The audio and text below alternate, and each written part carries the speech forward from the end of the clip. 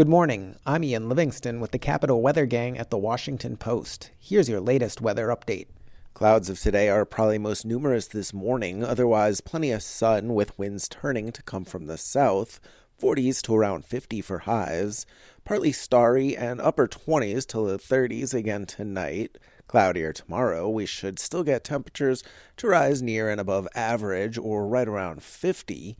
50s turn widespread on a partly cloudy Christmas Eve, maybe a passing shower.